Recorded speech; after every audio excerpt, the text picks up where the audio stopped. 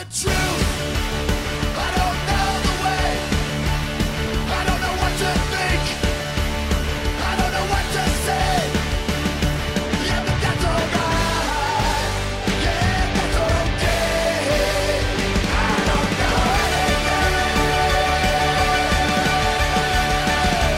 anything. Hello, everyone. Welcome to Factually. I'm Adam Conover, and first of all, I hope you're doing okay. We've been in the COVID-19 quarantine for a couple of weeks now. It's very clear we're going to be in it for a lot longer. And so I hope you're holding up all right. I hope you are staying safe. I hope you're staying socially distanced as much as you can. But I hope that you are able to be with folks that you care about. If not, I hope you're in touch with those folks. I hope that you are keeping your hands washed. I hope you're tipping your delivery people very, very well. And I hope that you'll keep in touch with me. Drop me a tweet, drop me an email. Let me know how you're doing. And let me know if there are any topics that we can cover on this show that would bring comfort to you. Sometimes never sure. Should we be doing more COVID stuff? Should we be doing less COVID stuff? We're trying to have a nice balance on the show. And today, I'd like to take a little bit of a break from talking about the COVID stuff directly to talking about something that we were all thinking about quite a lot right before COVID-19 hit our country so hard. I'd like to talk about the upcoming election. Now, when you watch news coverage of this upcoming election, and, Chuck Todd, that guy with the weird haircut on NBC, when he's asking serious questions to another reporter with a better haircut, believe it or not, you're actually watching a political theory at work. It's not just, objective reporter truth. There's a political theory behind the questions that are being asked. See, we have ideas about how elections work. Chuck Todd has ideas about how elections work. And those ideas guide commentary and campaign. See, the standard theory of elections in America goes like this. Most voters have already made up their minds. They're in the bag for one party or another. So campaigns should orient themselves to the swing voter, right? You've heard of the swing voter, those voters in the middle who can be persuaded to vote for one party or another. They might lean a little bit Democrat or a little bit Republican, but they can swing one way or the other if they hear just the right messaging and just the right policy proposals. Win the swing and win the election. That's the predominant theory. That's the theory you hear from Chuck Todd and all his friends in the traditional political media. And we saw this at play in 2016. We saw this exact theory. Rather than pick a VP to the ideological left of her to appeal to the activist progressive Democratic base, Hillary Clinton picked Tim Kaine. Remember Tim Kaine? He's a nice guy, solid grasp of Spanish, a good dad by all accounts, a safe choice. A choice in part meant to appeal to and not offend voters who couldn't decide between Clinton and Trump. And that choice was received very well by all the people who held that swing voter theory. The New York Times editorial board wrote, quote, Mr. Kaine delivers a potential advantage among moderate swing state voters. Well, we all know how that worked out, right? Hillary Clinton, in fact, lost that election. There were not enough persuadable voters, in fact, to flip it. There were not a bunch of Republican-leaning independents waiting for a moderate sign in the sky to vote Democrat. Tim Kaine, in fact, did not do squat. So the theory of politics used by Clinton, the New York Times, and probably Chuck Todd, in this case, didn't work. You can't win an election by persuading swing voters, it turns out. So how can you? Well, there's a political scientist, an election forecaster, who is throwing this shitty old theory of elections in the trash and describing how they really work. She contends that a lot of the things we think are important for elections just aren't. Incumbency doesn't matter much, neither does the ideology of a candidate, the news cycle, or even the economy, unless something truly extreme is happening, which, okay, fine, there is in this case, but the fact remains, all those other markers of who will win and who won't, she contends these do not really matter this much. So, if none of those things matter, what does? According to her, it's just one thing: turnout. In an era of hyperpartisanship where party affiliation is tied up in personal identity, you're not going to win by persuading voters on the fence. There simply aren't enough of them anymore. Even if Chuck Todd did meet one once at a diner in Des Moines, they are a vanishing breed. They are like unto the dodo. So, The question is, how do you motivate the rest of the voters? Here, too, following on the work of other political scientists, she differs from the conventional wisdom. Yes, voters today are hyperpartisan, deep in the bag for one party or another, but that's only one part of the dynamic. Stronger than their belief in their own party is their disdain for the other side. This concept is called negative partisanship, and it explains why a presidential campaign seeking common ground and consensus today might be setting itself up for failure. Now, taken together, this is a radical new way to look at elections that has massive implications for this November. And that was before coronavirus hit. Not only might the pandemic change voters' views of the incumbent Donald Trump positively or negatively, but social distancing rules could affect the very way the election is conducted or drastically suppress turnout. Politics literally are not what they used to be. We need a brand new approach to forecasting elections and to talking about even how to win them. Well, to answer those questions for us today, we have on the show that very same maverick political scientist I referenced earlier in this monologue. I am so excited to have her on the show today. Her name is Rachel Bitecofer. She's the Assistant Director of the Wason Center for Public Policy at Christopher Newport University. Please welcome Rachel Bitecofer. Rachel, thank you so much for being on the show. Yeah, thanks so much for having me. You're a political scientist and election forecaster, right? Yep, that's correct. So first of all, I just want to ask, how has coronavirus scrambled your models or the way you think about the upcoming election? Yeah, it's a really great question, right? I was working on the post-Democratic primary forecast update for the 2020 presidential forecast and had to put that out. It was due right at the beginning of the pandemic. So, I was working on it through March. So I put it out and I put hey, this is the world, understanding that the pandemic can scramble things. But, assuming that we have an election and we have robust participation in the fall, this is what will happen. And I'm doing the same thing now with my Congress forecast. That's going to be coming out in a couple of weeks, and I'm in progress with that now.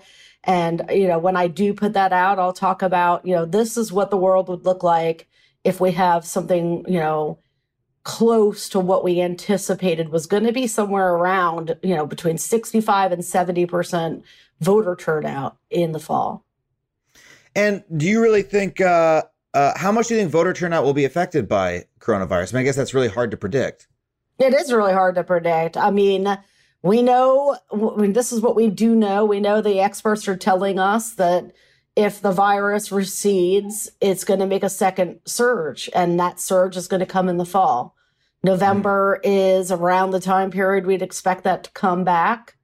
So,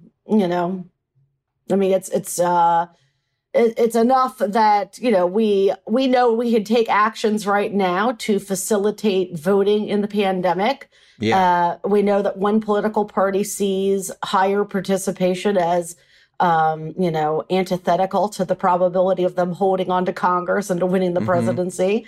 And so they're not keen to make those safeguards and those reforms and to beef up the type of stuff that would help people cast ballots. So, I think I'm pretty bearish that we're going to see a lot of reforms done to, facilitate pandemic style voting. I don't think we'll see total inaction, but I definitely don't see a universal vote by mail, full absentee, in 50 states type pandemic voting, So I think that it's reasonable to assume that we're going to see a reduction in turnout. So as far as election forecasting goes and the way that you think about elections, you're a little bit of a maverick as a political scientist. You have made a name for yourself as disputing a lot of the traditional tenets of how American elections are understood. Can you tell us a little bit of what that old model is and why you dispute it? Yeah. So basically what I'm arguing is we have, in political science, people who are more talented than I am, researchers, have documented, polarization, quantitatively documented it in Congress, and many other aspects. And then it took a long time to emerge, but we eventually start to see it and quantitatively be able to demonstrate it in the public. My dissertation does this, some Pew research that they start to do in the late 2000s, and now in other research, we start to see the mass public responding to elite polarization and polarizing themselves. And so we know that there's polarization, and yet in terms of, and we've seen it do things, right? Like Donald Trump's nomination to the Republican Party, and let alone election to the American presidency. Like those are things that a healthy democracy should not, especially an American democracy, should not be able to do. And yet, like, even though these things happened, like much of the election analysis and forecasting world, like it doesn't account for polarization as a game changing variable. It's they just kept going along with the old just normal. Yes, exactly. Like everything was just normal when clearly it was not, right? Clearly there was something had changed dramatically. So, it's not that I'm, in the world of political science, actually, what I'm arguing is not all that radical, especially the stuff that I argue about independence. Right? This is really well documented that, it's not 30% of the public that's persuadable and open to evidence, and it could be, wrestled over from one party to the next in an election. Yeah, the swing voter, the mythical swing voter. Right. Political science research is very, conclusively shown that most independents are what we call leaners, that leaners behave like soft partisans in their vote choice and their policy preferences. And, this part of the electorate that is independent and swingy is much smaller than the way that they're discussed on like a Sunday morning talk show. And then, where my research innovates with swing voters is that I'm saying, look, there's two swings. You've got these pure independents, this, smaller chunk, but still important, that are preference change voters, though I argue that their preference changes is actually fairly well predictable, that they are anti-status quo, or what I call change voters. They tend to break against the status quo. So in that regard, like that's a novel argument that I'm making. But the second and more important novelty that I'm arguing about swing voters is that there's two swings. There's their preference change, and then there's their turnout swing. And that is just as important to explaining why a state like Iowa might have gone for Obama by 6 points in 2012 and then Donald Trump in 2016 by 9 points. So we're talking about, what amounts to a 15-point preference change, right? And the way like the Chuck Todd theory looks at that change is all preference change. And the way I look at people it is, change their minds. Yeah. And the way that I look at that is, okay, there's preference change there, and it's predominantly driven by these change, pure independent change voters. Some of it is driven by the long-term coalitional realignment voters that we have, like two like big atmospheric realignments going on in the voting coalitions of the parties where, and we're talking mostly about white voters because minority voters don't vote for Republicans for obvious reasons, right? Mm-hmm. The party's hostility, especially in the modern platform, the last 10 years, like dog whistling really changed to overt racism, right? So, we're talking about white voters and white college educated voters are moving towards the Democratic Party. And every 4 years, they became more likely to vote for Democrats, not necessarily because it's the same people, but through generational replacement.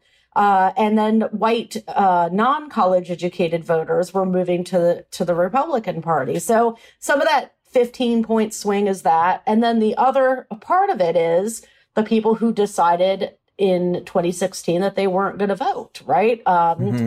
And 2016 actually has a whole different element that we should not neglect to cover in this conversation.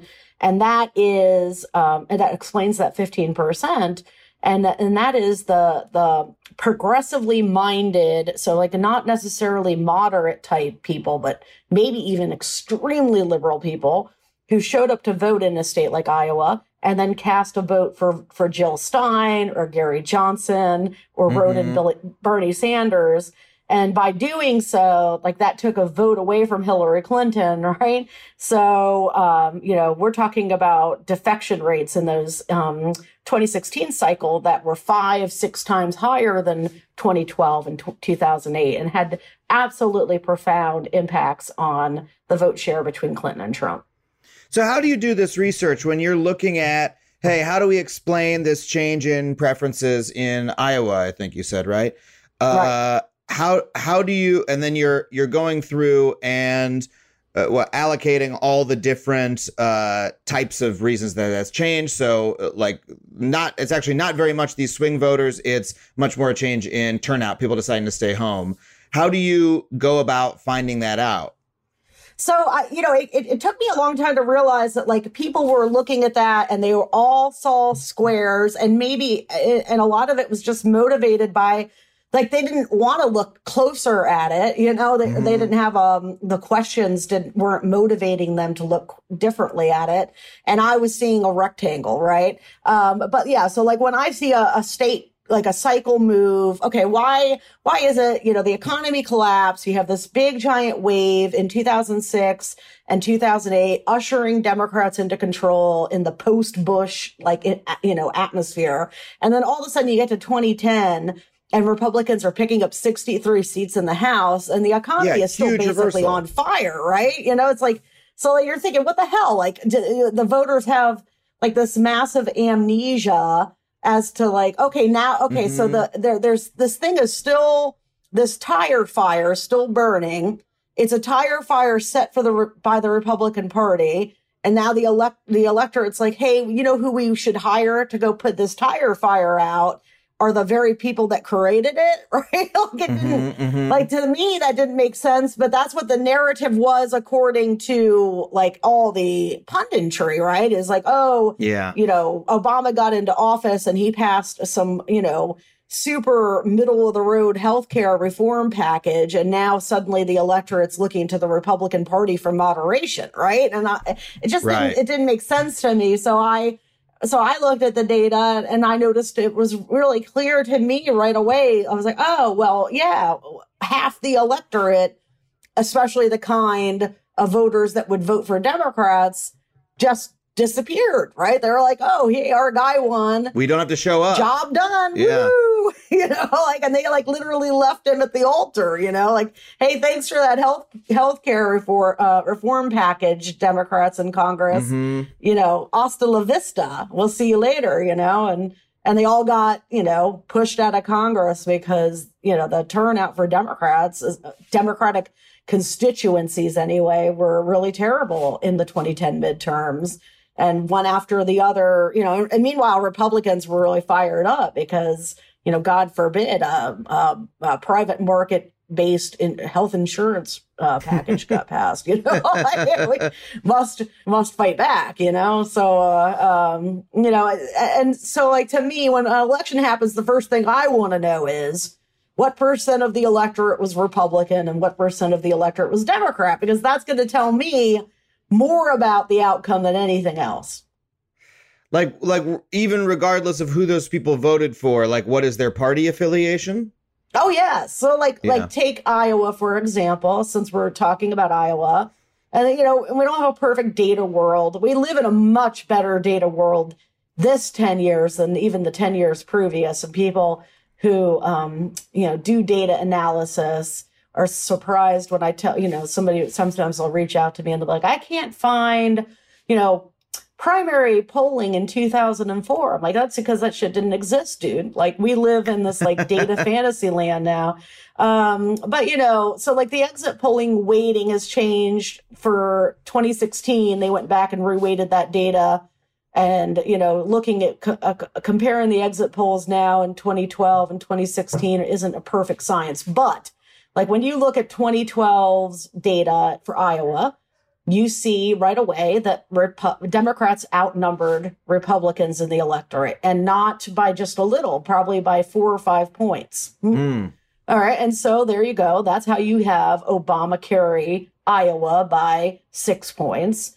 And then when you look at what happened in 2016, Republicans outnumber Democrats. It's not by as big of a margin. It's actually by, 1 or 2 points.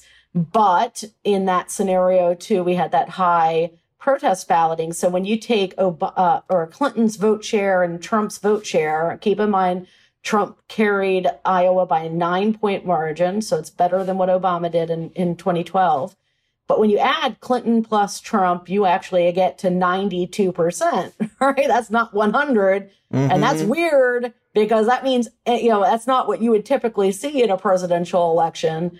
8% of the vote went somewhere else, right? And that had a massive impact on that two-party split between Clinton and Trump, those 8%. And not all of it was naturally people that would have voted for a Democrat. But a lot of it is because Democrats don't have the ideological discipline that Republicans do.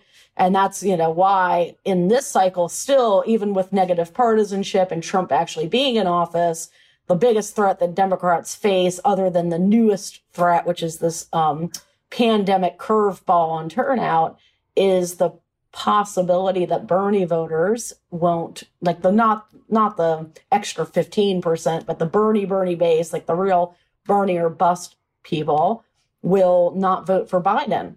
And that could be enough to help the Republicans win it. And that's turnout, right? Like that's not, oh, they're going to go right in Bernie Sanders' name necessarily. You're just talking about the idea that that part of the party will be depressed in terms of their motivation to go hit the polls. No, it will be both. Like some of them may not show up to vote at all. And then some of them will show up to vote and they'll vote for the Green Party ticket or they'll, there might be an independent candidate on their state ballot because the, ballot rules are very different by state. Some states have a lot of weird candidates that can access the presidential ballot, or they might literally write in Bernie Sanders' name, right? Yeah. I mean, so Wisconsin, all of the Midwestern states, actually all but 2 states in 2016 of the swing states, this is what was, in my opinion, the most decisive factor because, Wisconsin, Clinton and Trump, it was 0.7 of a point that separated them. Wisconsin had 6.32% of its vote go to third party or write-in.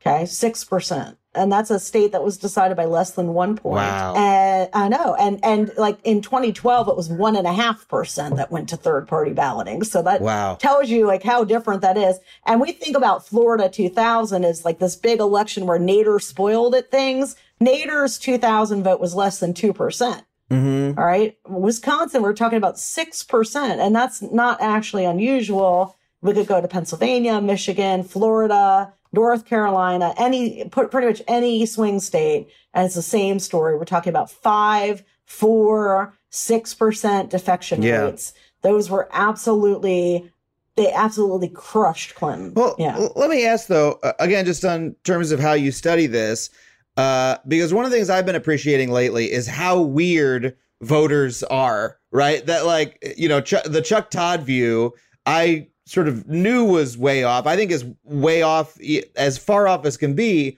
because actual voters are just, look, if you meet the average American is a weird person. You meet anybody in America and they've got crazy ideas and they're emotionally unstable. They're running around with shoes on their head, right? And I'm not talking about any particular group. I'm talking about everybody is just nuts in this country. I saw an interview with a woman. It just stuck out to me. I forget where I saw it, but it was a woman who was a diehard Pete Buttigieg supporter.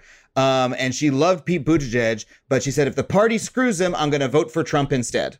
And the reporter who had read about this was sort of baffled, this doesn't fit any model of a voter type that we're talking about, right? Or I think about, actually, I was just talking to my mom before the primary. I think they haven't voted yet in her state. And I said, well, who are you going to vote for in the primary? Because she typically votes Democrat. And she said, I'm not registered in the Democratic Party. I don't want to call myself a Democrat. I said, oh, that's interesting. Why? And she says, because of what they did to Bernie last time.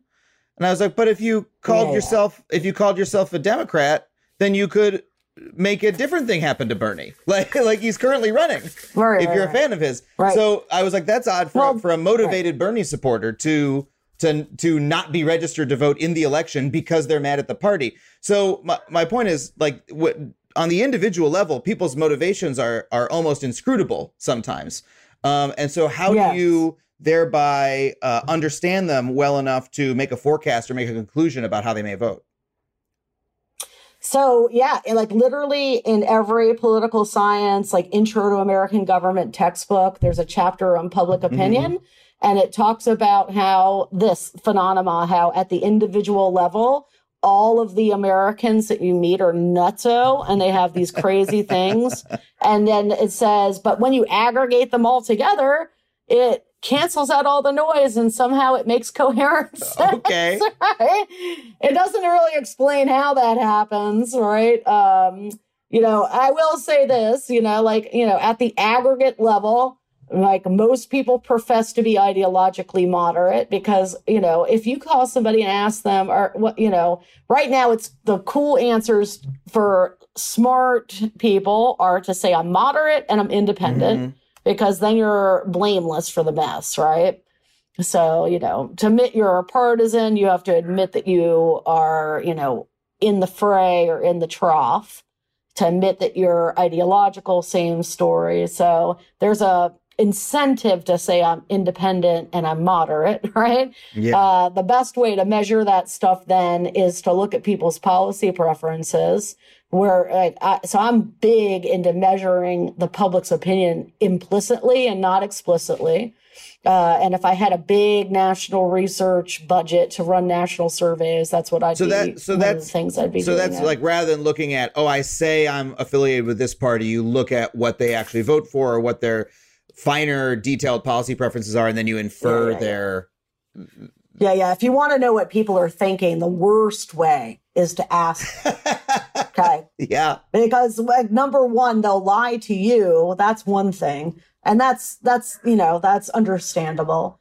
But number two, and this is what baffles me about Democrats and their so-called strategist, is that they lie to themselves, right? Voters lie to themselves. People lie to themselves all the time. People don't want to say, what's motivating me right now?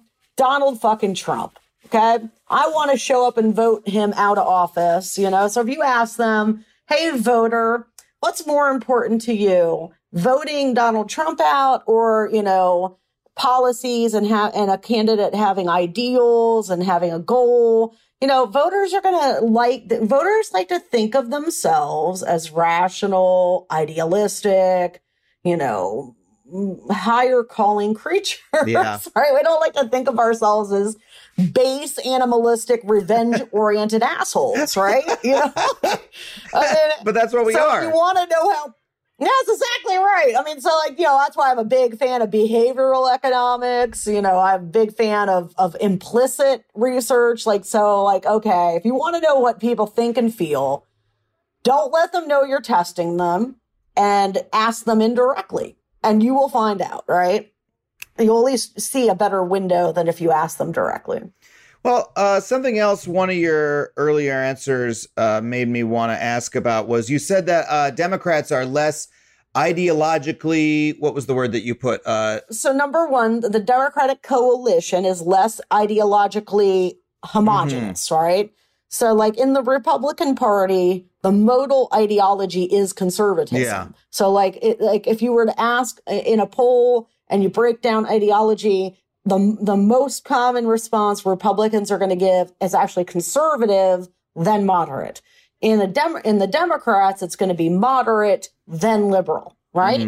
And that's a big difference, right? But Republicans behaviorally, naturally have a fall in line mentality, but this is where I differ again with the Democratic consultant class. Democrats act like it's some kind of genetic thing, right? It's actually a product of messaging from the top down, from the elites, from the Republican campaign apparatus, from the media apparatuses on the right. because, it's not like Republicans come out of the womb valuing control of the Supreme Court. Right. Somebody's telling them, like, this is why it matters and this is why you should care about it. And that's why it registers high on their radar. They're being cued into those opinions, right? So like with Democrats, they would understand the importance of falling in line more if somebody was explaining to them, if you don't vote for Biden, this is going to happen. Mm-hmm. And it will not be, defunding Planned Parenthood or some arcane bullshit like that, right? The way the Republicans would describe it is, if you don't vote for Biden, then, you're going to die. They're going to take all of your guns away. They're going to kill children, right? Like, it's a stakes frame. But the argument, I've also heard the argument, though, that the Republican Party simply is more homogenous than the Democratic Party, that the Democratic Party is, and there's a theory that I believe we've talked about on this show,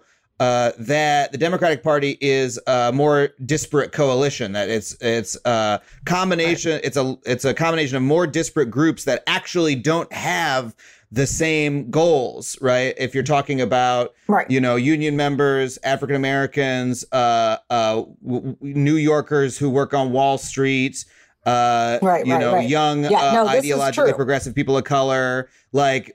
And it's not a theory. I mean, the theory is the theory comes from Matt Grossman and Dave Hopkins' book. Dave Hopkins, we've had on the show. Asymmetrical Politics, right? And it's a great articulation of what I'm talking about this, how these parties are different. They're talking about two types of things. I've touched on the ideological difference. So the Republican Party is homogenous ideologically and ideologically organized, whereas the Democrats are more heterogeneous in terms of their ideological distribution, and they're organized around these group interests, right? And the reason why I'm recapping that and jumping here is that you're absolutely right. So Democrats have this major organizational disadvantage insofar as that they're this coalition of group interests. They're not organized around an ideology.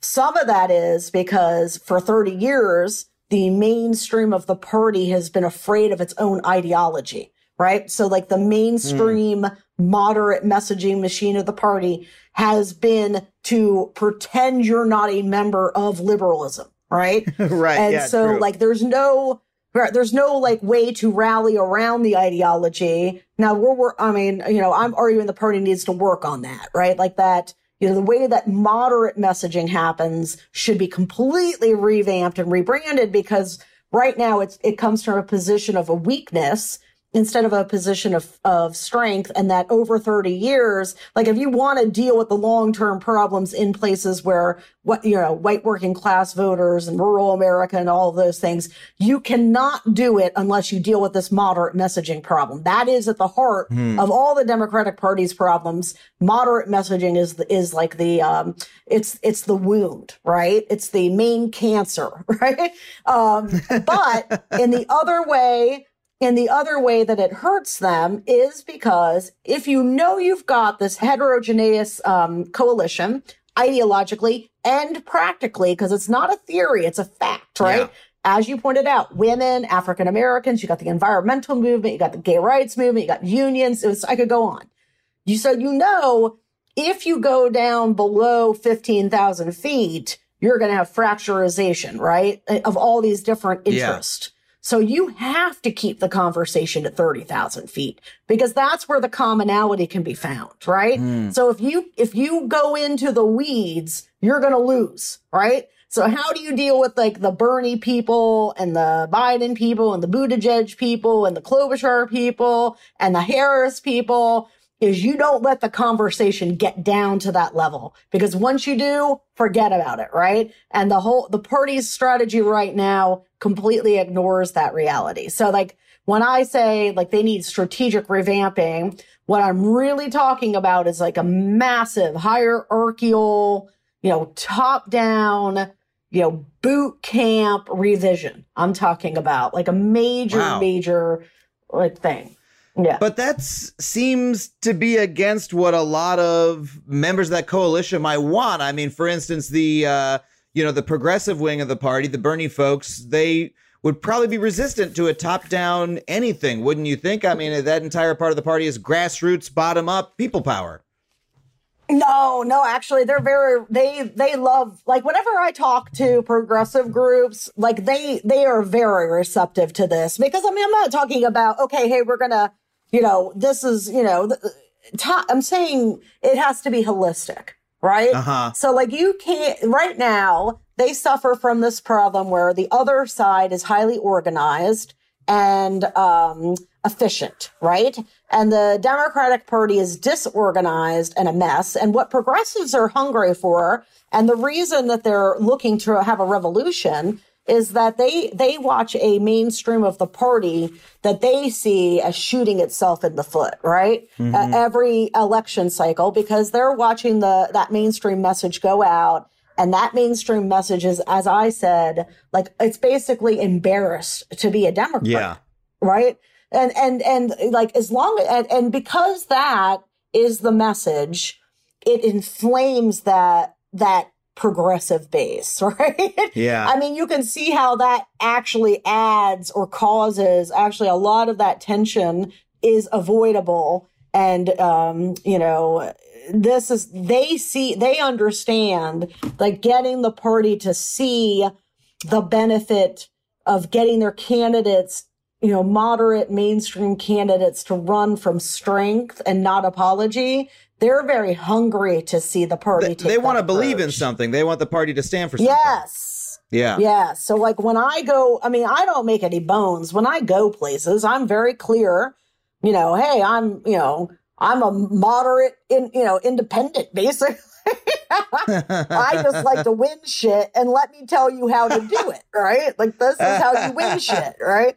And, like, one thing that progressives and mainstream Democrats can agree on, there's a couple things they can agree on. Number one, they get their ass kicked continually, okay? And number two, they don't want to keep getting their asses kicked, right? So there's an increased appetite between these two factions to do better, right? And what I'm offering is a solution. It's a solution that both sides can find value to have a little bit of party rigor and discipline. That's the word I was searching for earlier. Discipline and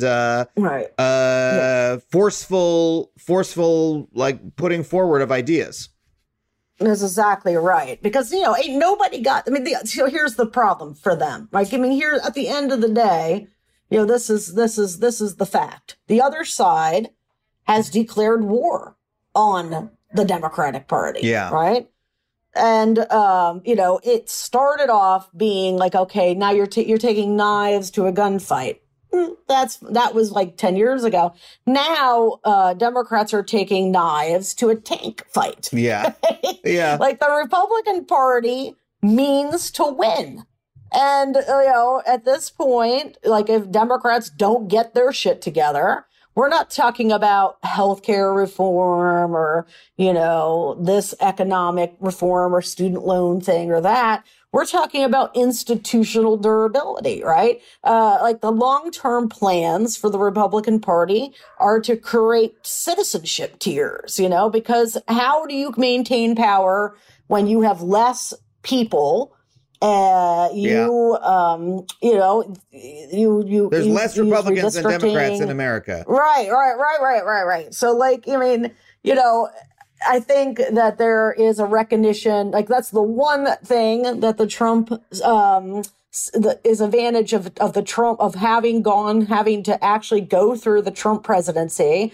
In many ways, it's been a civic renaissance for Democrats, for, progressive Democrats, liberal Democrats, mainstreamers, whatever the hell you want to call them. And then, like, independents, right? Like, non-Republican independents. Is that, hey, the American experience is actually fragile, right? Yeah. People have had this misplaced belief that our democracy was impenetrable, and now people know that it's fragile. And so, I think that in that regard, people are capable and willing to see change. Now, that doesn't mean everybody, right? So people listening to this, well, I argue with these people on Twitter and they're, da, da, da, da, da. And it could be a Bernie person saying that about a Biden person saying that about a Bernie person. Yeah. Number one, let me tell you that Twitter is not real life, right? Twitter is not even a close reflection of a distorted perception of real life, right? Yeah. In terms of who's on Twitter and arguing politics on it. But, what I am saying is like, this fall is this is it. Like, this is the, people always say the country's future is on the ballot, right? Well, this is it. Like, this is an all hands on deck moment. And I think that within much of the progressive movement, maybe not the ones you see on these Twitter threads, there's a recognition that, and in the mainstream part of the party, that things have to change if they want to survive. Well, I want to ask you more about forecasting, why we do it and how it's done, and if we even should be doing it. I frankly want to know, but we'll got to take a quick break. We'll be right back with more Rachel Bitecofer.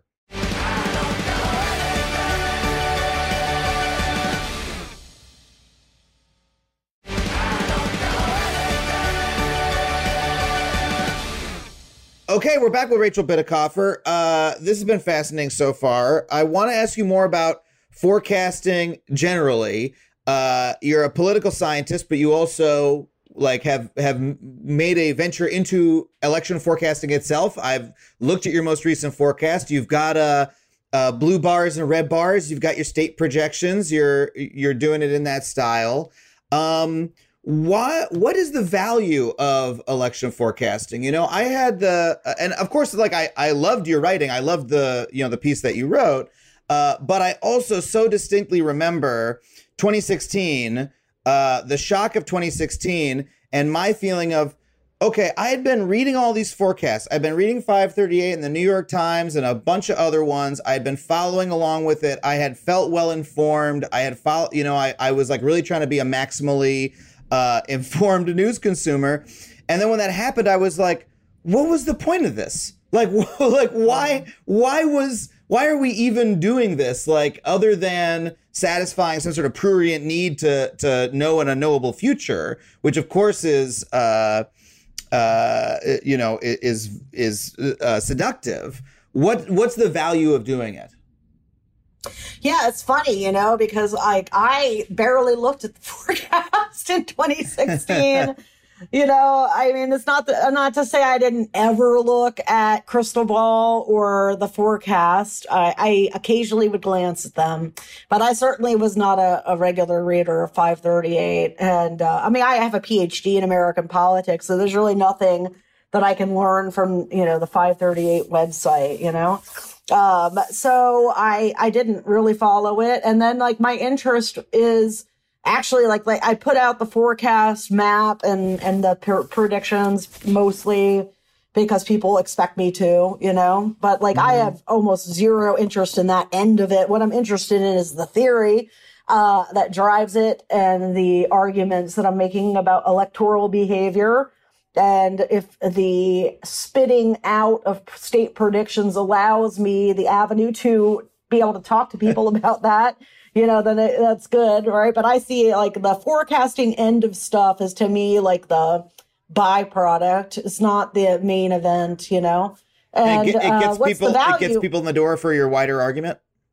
Yeah, exactly. And and what's the point of it? Well, for me, the point of it was to explain why everything got missed in 2016, because you can't have this major mass behavior change unaccounted for and also, not be appreciating what hyperpartisanship and polarization is doing to vote choice and voting behavior, and then be surprised when something gets missed. You know what I mean?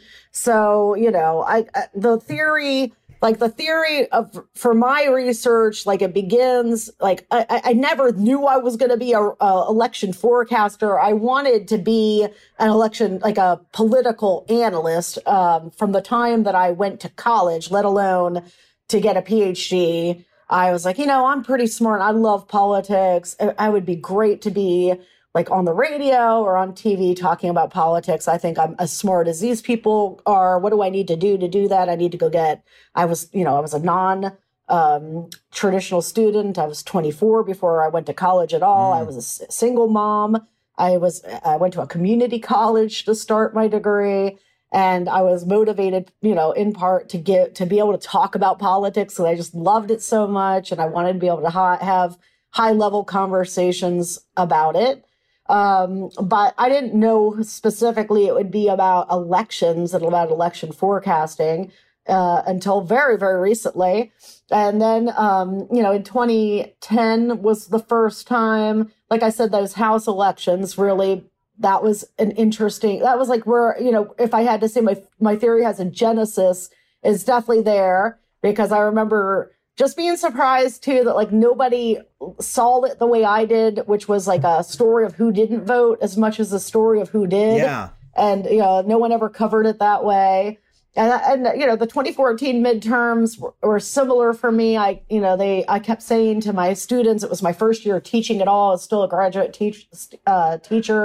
student teacher, hey, this is what the polling says. But, after what happened in 2010, it wouldn't surprise me if they lose all these seats, like I would tell my students, like, if I was them, these seats are basically lost in the South because the South is realigning away. And like in 2014, they had all of these seats that they had to defend. The Democrats did. Obama was president. So you just knew it was going to be a shitty midterm, Mm-hmm. And I was like, the assumption that I would make if I was running any one of these campaigns is that we're going to lose, right? No way can we win. So we might as well play like you would play football if it was the fourth quarter and you were down 3 touchdowns and you knew you were going to lose, which is to say out of the box and, aggressive, right? And everyone was running away from Obamacare and away from Obama at a time when I saw turnout as the main, impediment to winning. And I was like, if I was Mary Landrieu, I'd bring Barack Obama to Louisiana and be like, pump up African-American turnout as much as I can, because the white people aren't going to vote for her. They're moving to the Republican Party and there's nothing she can do about it, You know what I mean? And like my students thought I was nuts, I'm teaching in the South too at University of Georgia. But, sure enough, they all lost except for Shaheen up in New Hampshire. And it was like a nail biter, But, I didn't really articulate the theory clearly, even then. And then, in 2016, I was not telling everybody Trump was going to win by any means, but I was saying that I expected Clinton to win based on all the forecasts and, the blue wall and demographic change. But I did say, the one weakness that she has are these pissed off Bernie people, because it was very clear from the convention that that was going to be a problem, and then they never did anything to address it. They had Tim Kaine as the running mate and they didn't really do anything to bring these progressives in.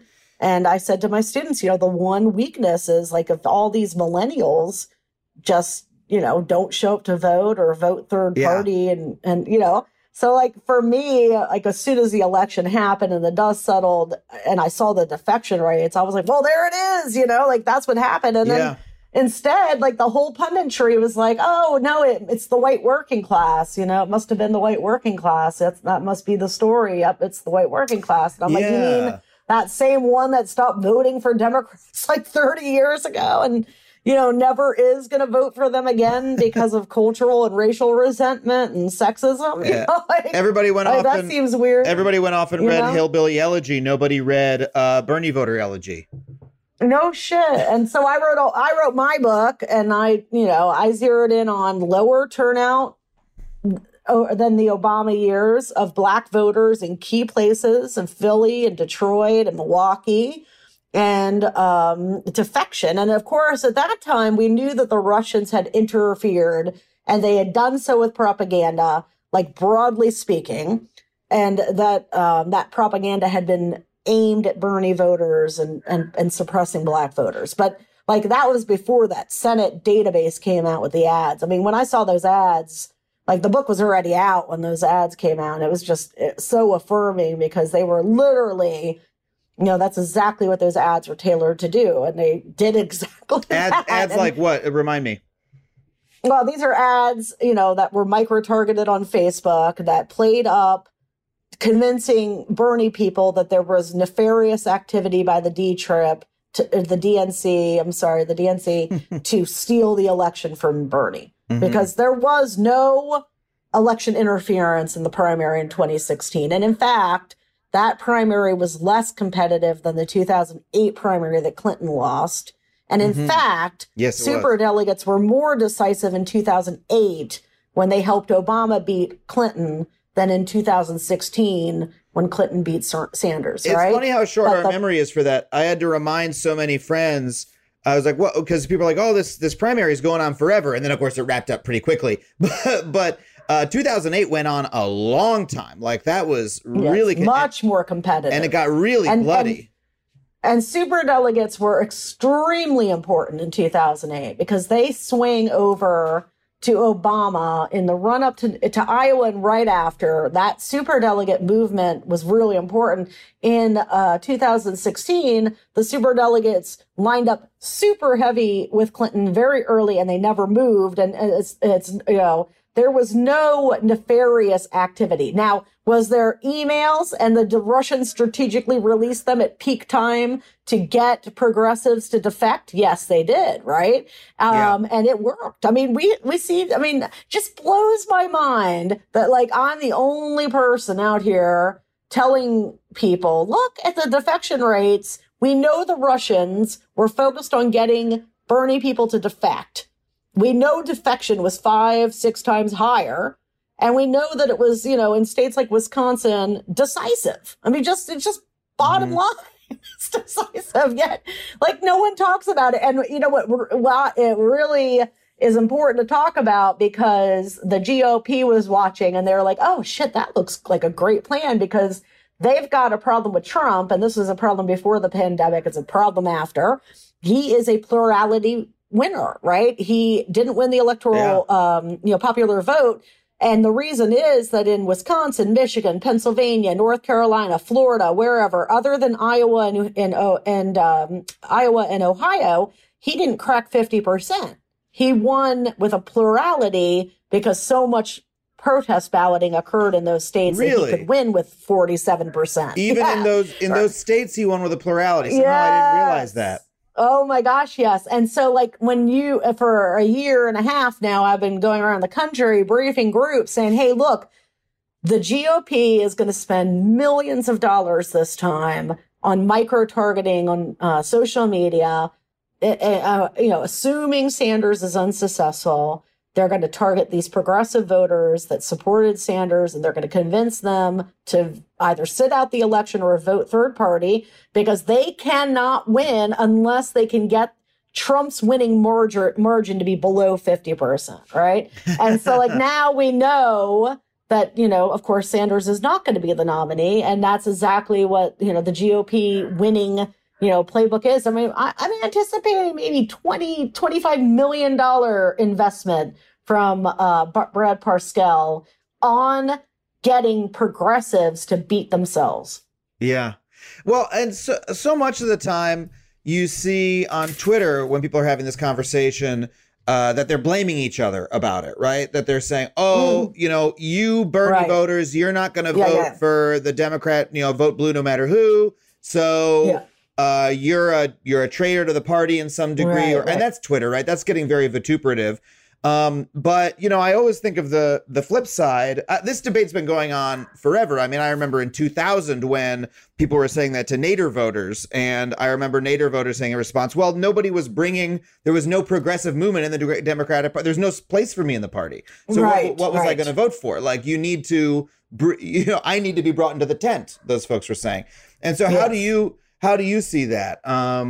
Yeah, I'm so glad you asked, because in my book, I do not blame the voter, right? And in my writing and analysis and conversations that I'll be having headed to 2020 to talk about this GOP multi-million-dollar targeting propaganda and disinformation campaign that they'll be launching against the progressive left, I will be always talking about how it is the responsibility of the campaign, right? So in 2016, all of that could have happened if Clinton had nominated a progressive or liberal. I'm not talking about Bernie Sanders necessarily, and I'm talking about somebody who's just not a moderate, an olive branch, right? Yeah. To the progressives, she'd probably be sitting in the White House, right? But you can't just ignore the entire ideological, base of your party. You can't, and I would argue also in today's 2020 Democratic Party, ignore the racial base of your party. And expect to win an election that's based on turnout. And today's election's based on turnout. The 2016 election's based on turnout. The 2018 election's based on turnout. The 2022 election's going to be based on turnout, because you cannot win unless your election coalition is larger than theirs. Democrats, it's just bottom line. If you want to win today, tomorrow, in the future, you have to make sure that you're turning out as many young people as possible, as many college-educated women and men as possible, especially whites and African Americans and Latinos. Like, that's how you win. You don't win by the old playbook of finding a pool of white people that vote every election and then wasting 70% of your resources trying to convince them to vote for you. Like, I'm not saying you I'm not saying you just completely ignore the old playbook and the old white people. But you have to turn out that demographically friendly electorate if you want to win. If you do not do that, you will lose. Now, right now, Democrats have an advantage because a lot of that coalition is stimulated, right? But that it could be stimulated more with good campaigning. But yeah, I say, the Democrats were in decent shape before the pandemic. The pandemic is introducing an element of uncertainty that wasn't there before. And I'll be talking a lot about that in the coming months. Yeah. Right. But one way to mitigate turnout uncertainty for Democrats is via, putting on the ticket racial diversity, gender diversity, and ideological diversity all in one fell swoop. Right. So you put a female African American who is a liberal on the ticket, and you give progressives something to vote for, because Biden isn't it. Yeah. So you pick Stacey Abrams rather than Amy Klobuchar. Yes, or Kamala Harris if you're uncomfortable with Abrams' lack of experience. Though, I have to say, I don't know. I don't know if you've heard what the progressive left says about Kamala Harris. I know, I have heard, which is, and here again, where reality meets the road, right? I mean, her Senate record on every vote, too. This is every vote that's non-unanimous in the Senate. It's a quantitative record. It's an unbiased record, too. It's not a selected database. It's every single vote that the Senate has ever taken that's non-unanimous actually has her more liberal than Bernie Sanders. Yep. But you know what? The voter doesn't know that. Like your Bernie Sanders people, you'll never convince them of that. So, this idea of I have to make the decision based on the assumption I'm going to win the election, and therefore Harris is better because she has more experience, that's what I would argue is a flawed assumption. You should assume you will not win unless you have, Stacey Abrams on the ticket, a woman that inspires people to stand in line for hours to hear her speak. Right. That moves people to tears, right? That's what matters. Charisma. Because Biden, God love the man and his many years of public service, isn't particularly charismatic. Yeah. And, he's definitely a better nominee than a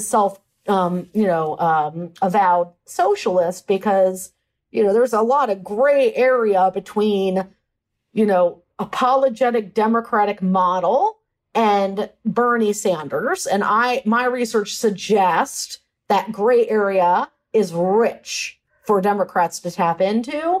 Like, Katie Porter ran in her swing district in California in 2018, as an unapologetic Democrat. She did not run, I'm going to abolish ICE, okay, because that's not a great message for average people. But she ran I'm a liberal Democrat, and let me explain to you why liberal economics is better for you, middle class and working class voter, than Republican economics. So, but that sounds right? like what you just described. That sounds like what Elizabeth Warren was running on. And, she did not fare that well. Why do you think that is? Well, Warren would have fared perfectly fine if Bernie didn't exist. Okay. So Sure. she'd have been the progressive it would have been her and the mainstream candidate. So here, let me explain a really sad truth about American politics.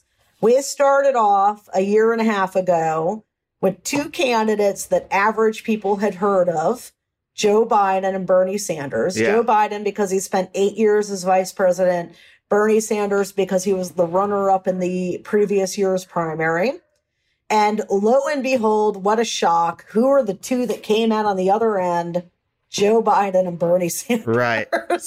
And this continues an almost completely uninterrupted pattern of presidential primaries in which the two people who are well-known enter and leave it, okay? Yeah. Because, it's not like the electorate considered 27 candidates and found some of them lacking and went back to Bernie and Biden. We are not modal examples of the American voter. If you're listening to this show, congratulations, you're in the 1%.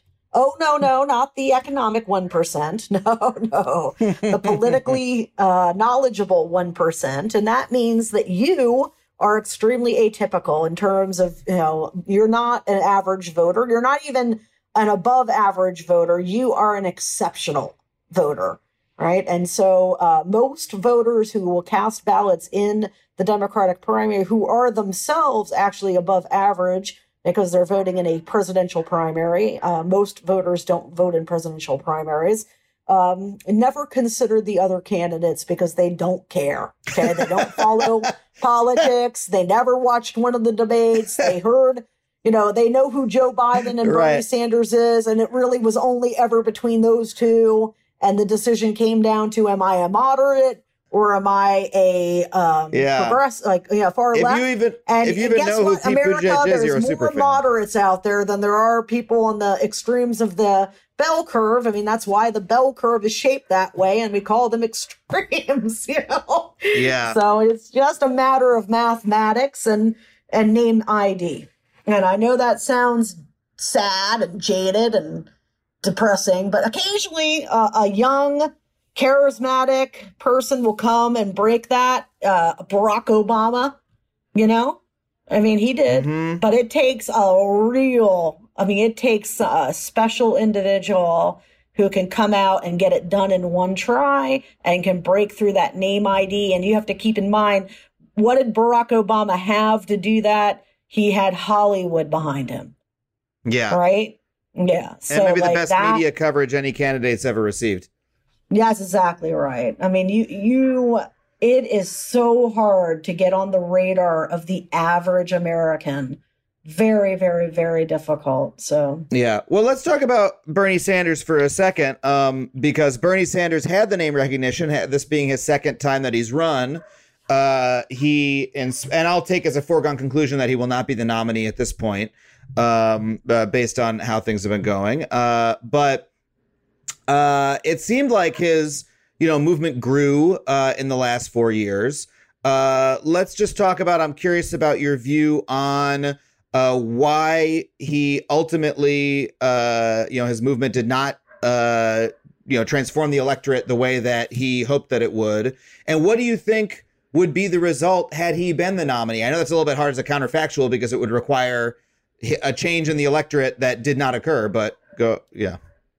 Yeah. So, I mean, number one, the reason he's not the nominee is because they needed to understand once they vanquished Warren as a viable progressive, competitor. And there was a time period where she had not only the likelihood of replacing him as the progressive candidate, she did replace him, right? And I had anticipated that she would, right? I said, Warren is going to come out and within 6 months, they're going to transpose and she's going to be the front runner. What I didn't anticipate is that she would be dumb enough to drop a detailed 23 trillion, that's with a T, $trillion plan for healthcare reform, which if you're ever running for public office, free Bidikofer advice, don't release a $23 trillion plan. Okay. No matter, if your brand is about having plans or what have you, still don't do it. It's a very bad idea. That made nobody happy. It pissed off both moderates and progressives. Set you up to fail. Yes, it was a very bad decision. I mean, whoever told her to do that really did her a major disservice. And if I had been on her campaign and someone said, Rachel, we want to release a $23 trillion detailed plan, I would have said, no, don't do that. It was probably the same person who told her to take the DNA test. Yeah, it was a very bad idea. So, but anyway, so I didn't see them retransposing, but that happened. And actually, once it did, they should have understood that at this point, we need to broaden the coalition, right? You have the progressive base. I honestly think there is a problem within the progressive bubble. Understanding it is not some elite conspiracy, to say in the data distribution, as I was just saying, the modal distribution is moderate, right? So there's more moderates in the electorate than there are progressives. In 2016, when turnout was low, ideologues had an advantage because when turnout goes low in a primary, it goes low because of moderates not being interested. In an environment like we're in now, in which negative partisanship is driving Democratic mass behavior and they're freaked out about Trump, who's going to be activated that wasn't before? Primarily these moderates and more independent-minded people, and they're going to be looking for a moderate, independent-minded candidate, okay? And, strategically, I don't know why Sanders never seemed to ever deviate in his campaign strategy, but he was never going to be able to win without African-American votes. I mean, period. You just can't do it. And I got a lot of flack on Twitter when I would put that analysis out in August and September and October, especially as Bernie was doing better and better in the national polls, because he, some poll would come out and everyone would talk about him as the front runner, and I'd come and poop on everyone's party and say, he's still not going to be the nominee because he's not picking up traction amongst African Americans. And until and unless you do, you will not be the Democratic nominee, Yeah. And sure enough, that's exactly what happened, because it's just a mathematical fact. You cannot win in a party that, in a primary electorate that's going to be, 40% black. You need those votes. You're not going to get 60% of the white vote. So you need to whoever wins that black coalition. You were saying that at the peak when he seemed most likely. The whole time. Time. Yes. No, it was always, and I'm not alone. There was other people who understand the Democratic electorate who understood that as well. Yes. Well, not media pundits, but not so many media pundits, but other political science types. Well, let's just put ourselves in the alternate history where, he won enough states where right now he seemed like the front runner. Let's say that, he now seemed that he was coasting towards the nomination. How do you analyze the election now, the national election we're going to have in November versus if Bernie were the candidate? Yeah. No. So I also get a little bit of flack for this, but here's the thing. If Bernie had won the nomination, the Democratic Party probably would have imploded on itself because it's not strategically talented, as we have spent the first hour of this conversation discussing. The Democratic Party has some strategic inadequacies. And one of it is message centralization. So this is what I think would have happened. We were already seeing it when he won Iowa, New Hampshire, and Nevada, right? Did well, at least in those three contests. And it was looking like he was doing good and there wasn't really a viable alternative before Biden's, strong performance in South Carolina, and people were anticipating his nomination. The mainstream part of the Democratic Party was freaking out, and they were positioning themselves against socialism, right? So let's say Bernie Sanders became the nominee. My modeling and my work anticipates a Democratic boat being rowed in one direction. All the rows, oars are moving in one direction, and they're moving. The election is a referendum against Donald Trump. Under a Sanders nominee, you have your frontline Senate candidates like Mark Kelly in Arizona and Sarah Gideon in Maine, easily distracted into running two campaigns. They're running the campaign against Trump, and they're running a campaign trying to distance themselves from socialism. And the GOP is so talented that they know the more they force these guys to talk about socialism, the less they're talking about Trump. It's a wedge. The less they're talking about Trump. Right. So they, in my opinion, so I actually had a whole alternative forecast update written in case Sanders did become the nominee. and he might have been by plurality, because I was talking about, okay, Sanders could become the nominee without the black vote under this scenario. Biden, Buttigieg, Klobuchar, and Bloomberg, 4 people are dividing the rest of the vote, including the black vote. Sanders keeps winning, 15, 20% of the vote in these various states. There's no majority delegate winner, and he heads into the convention with a plurality lead. So he basically becomes, the Democratic Party either has a plurality nomination going to Sanders, or they have to take the nomination away from Sanders and it's a rebellion, right? Either way, terrible. That's a shit scenario, right? So that was the alternative that they were looking at. And I had a forecast written for that. And in that forecast, everything was moving back to toss-up, basically, because I understood that the Democrats were going to splinter into chaos and the Republicans were going to move in like vultures.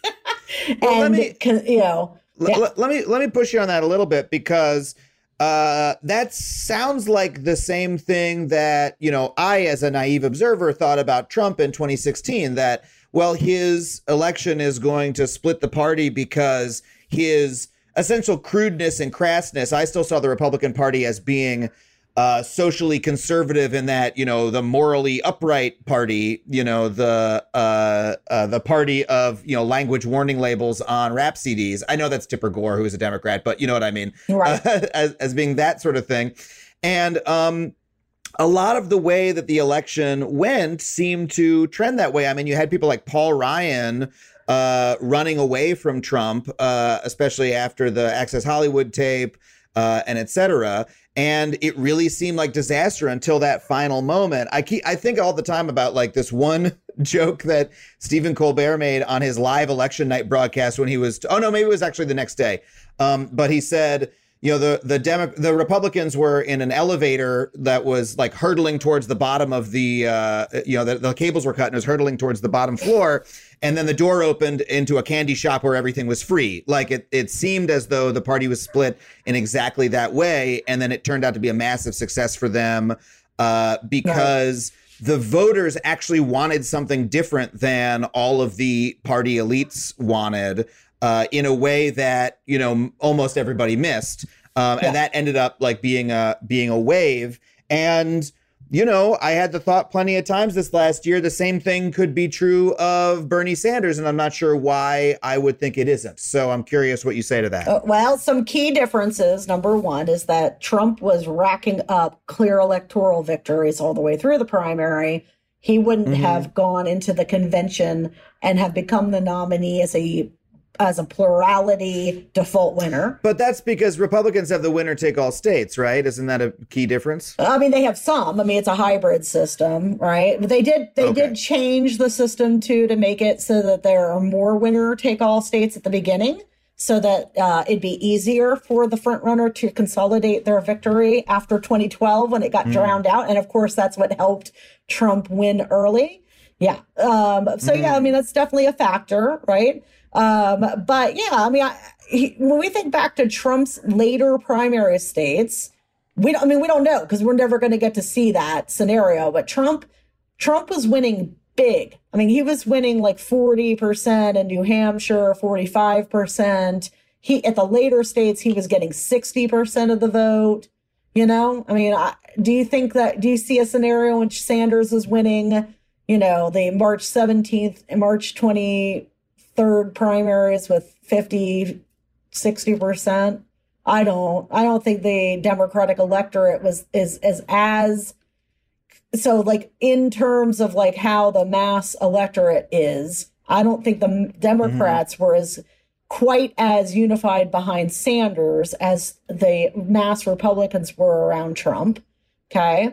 And another key difference is this. So at the end of the day, all that disunity at the elite level, the Republican candidates some of them distance themselves from Trump personally. I mean, you got to remember, too, that like none of the Republican elites went to the convention, right? Like, I mean, people forget about that. But like even John Kasich didn't go to his own states. Like Ohio hosted the convention. He wouldn't go.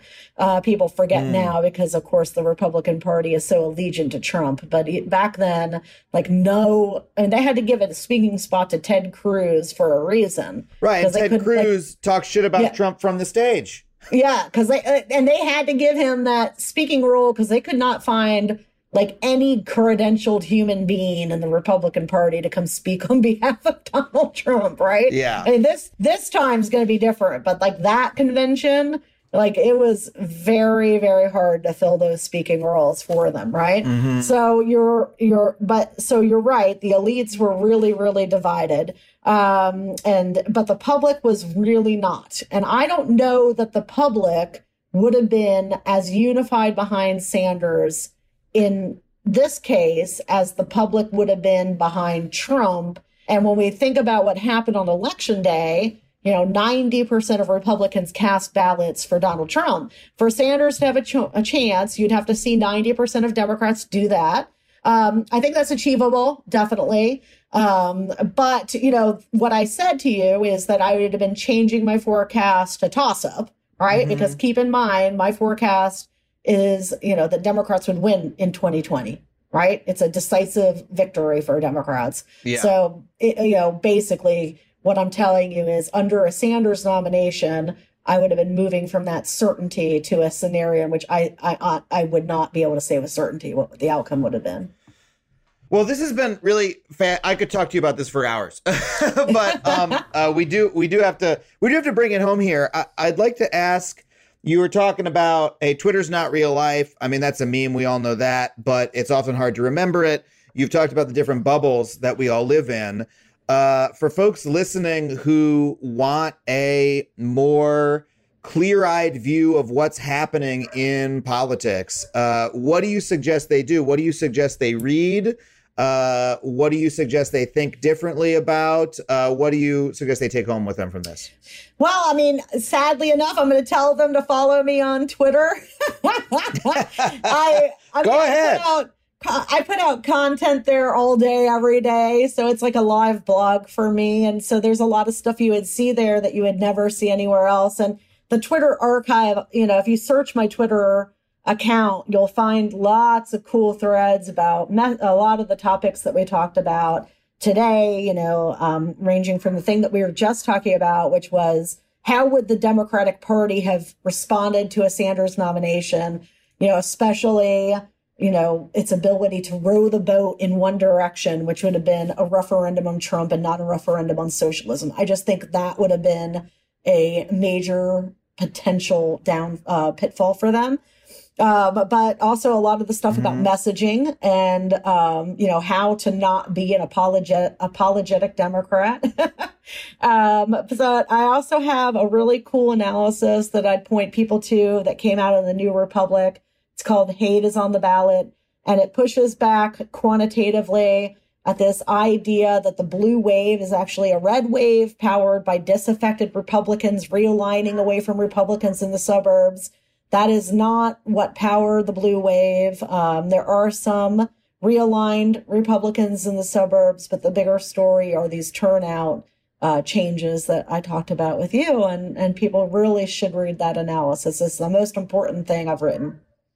I think it's really interesting because you've been having a very, I'm going to call it moderate realist view of the progressive movement in a way that I imagine progressives listening to this might be a little uncomfortable with, if not irritated by, right? You're making arguments that I've often heard those folks be irritated by, but you're also making the turnout argument, which is one of the central progressive arguments, that like appealing to that, that white swing voter in the Midwest is not as important as getting the turnout up. And so I don't know, I find that way that you situate yourself very interesting. Yeah, I mean, I just let the data tell me what's going on. And, I tell people, This is what I tell people.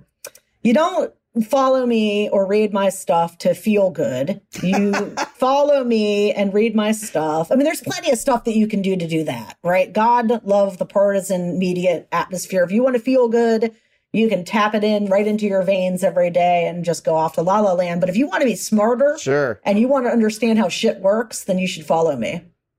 Hell yeah. And that's exactly the kind of person I love having on this show. Thank you so much for coming on to talk to us about it. Well, thank you so much for having me.